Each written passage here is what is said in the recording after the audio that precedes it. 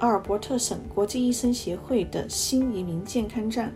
我叫麦冬青，一名来自中国的医生。今天我们向大家讲解阿尔伯特省，简称亚省的第二期 B 的疫苗接种方案中包括哪些人群。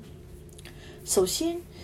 接种新冠肺炎病毒疫苗是可以帮你有效避免感染此病毒的。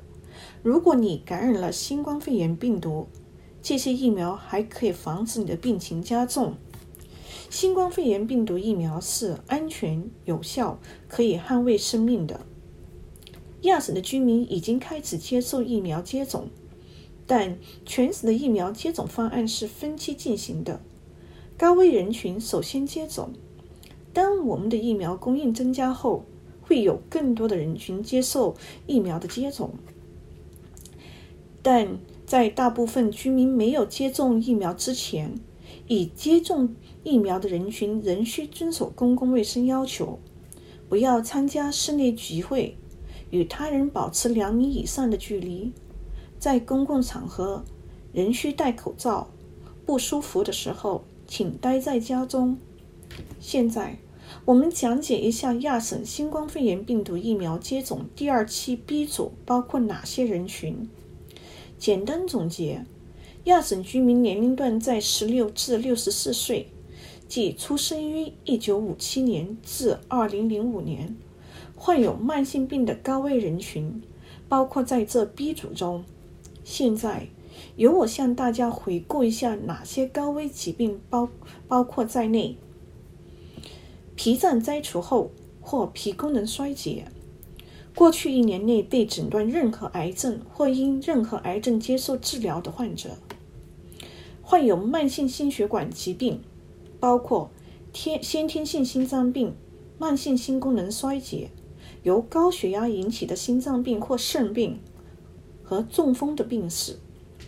需要定期检查或治疗的慢性肾病，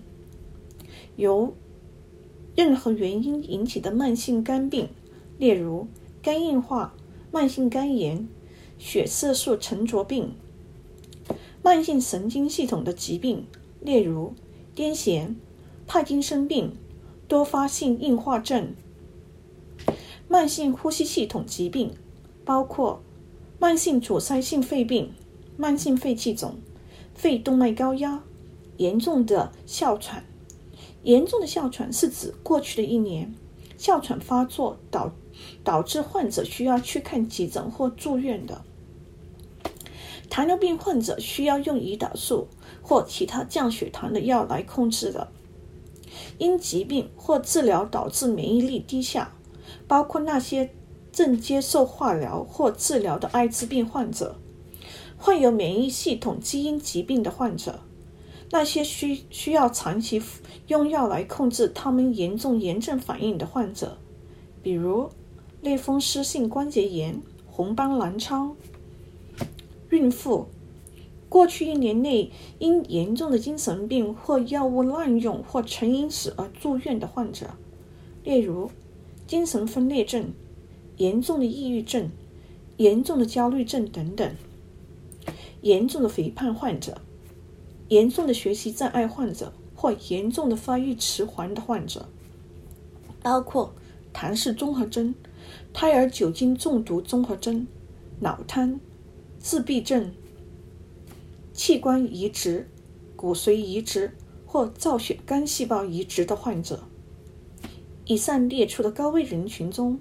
不需要医生或药剂师的处方来接种新冠肺炎病毒疫苗，但是如果你是高危人群中的一名，咨询你的医生或药剂师可以解决你的疑问。在结束前，向大家传达一个信息，就是接种新冠肺炎病毒疫苗是安全的和方便的。当轮到您去接种新冠肺炎病毒疫苗时，请准时赴约。亚省居民可通过3个途径来预约接种新冠肺炎病毒疫苗。第一，可联系参与药房来预约；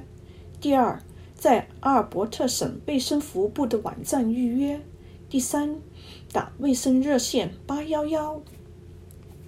如果你有问题，欢迎致电我们为新来移民而设的健康站，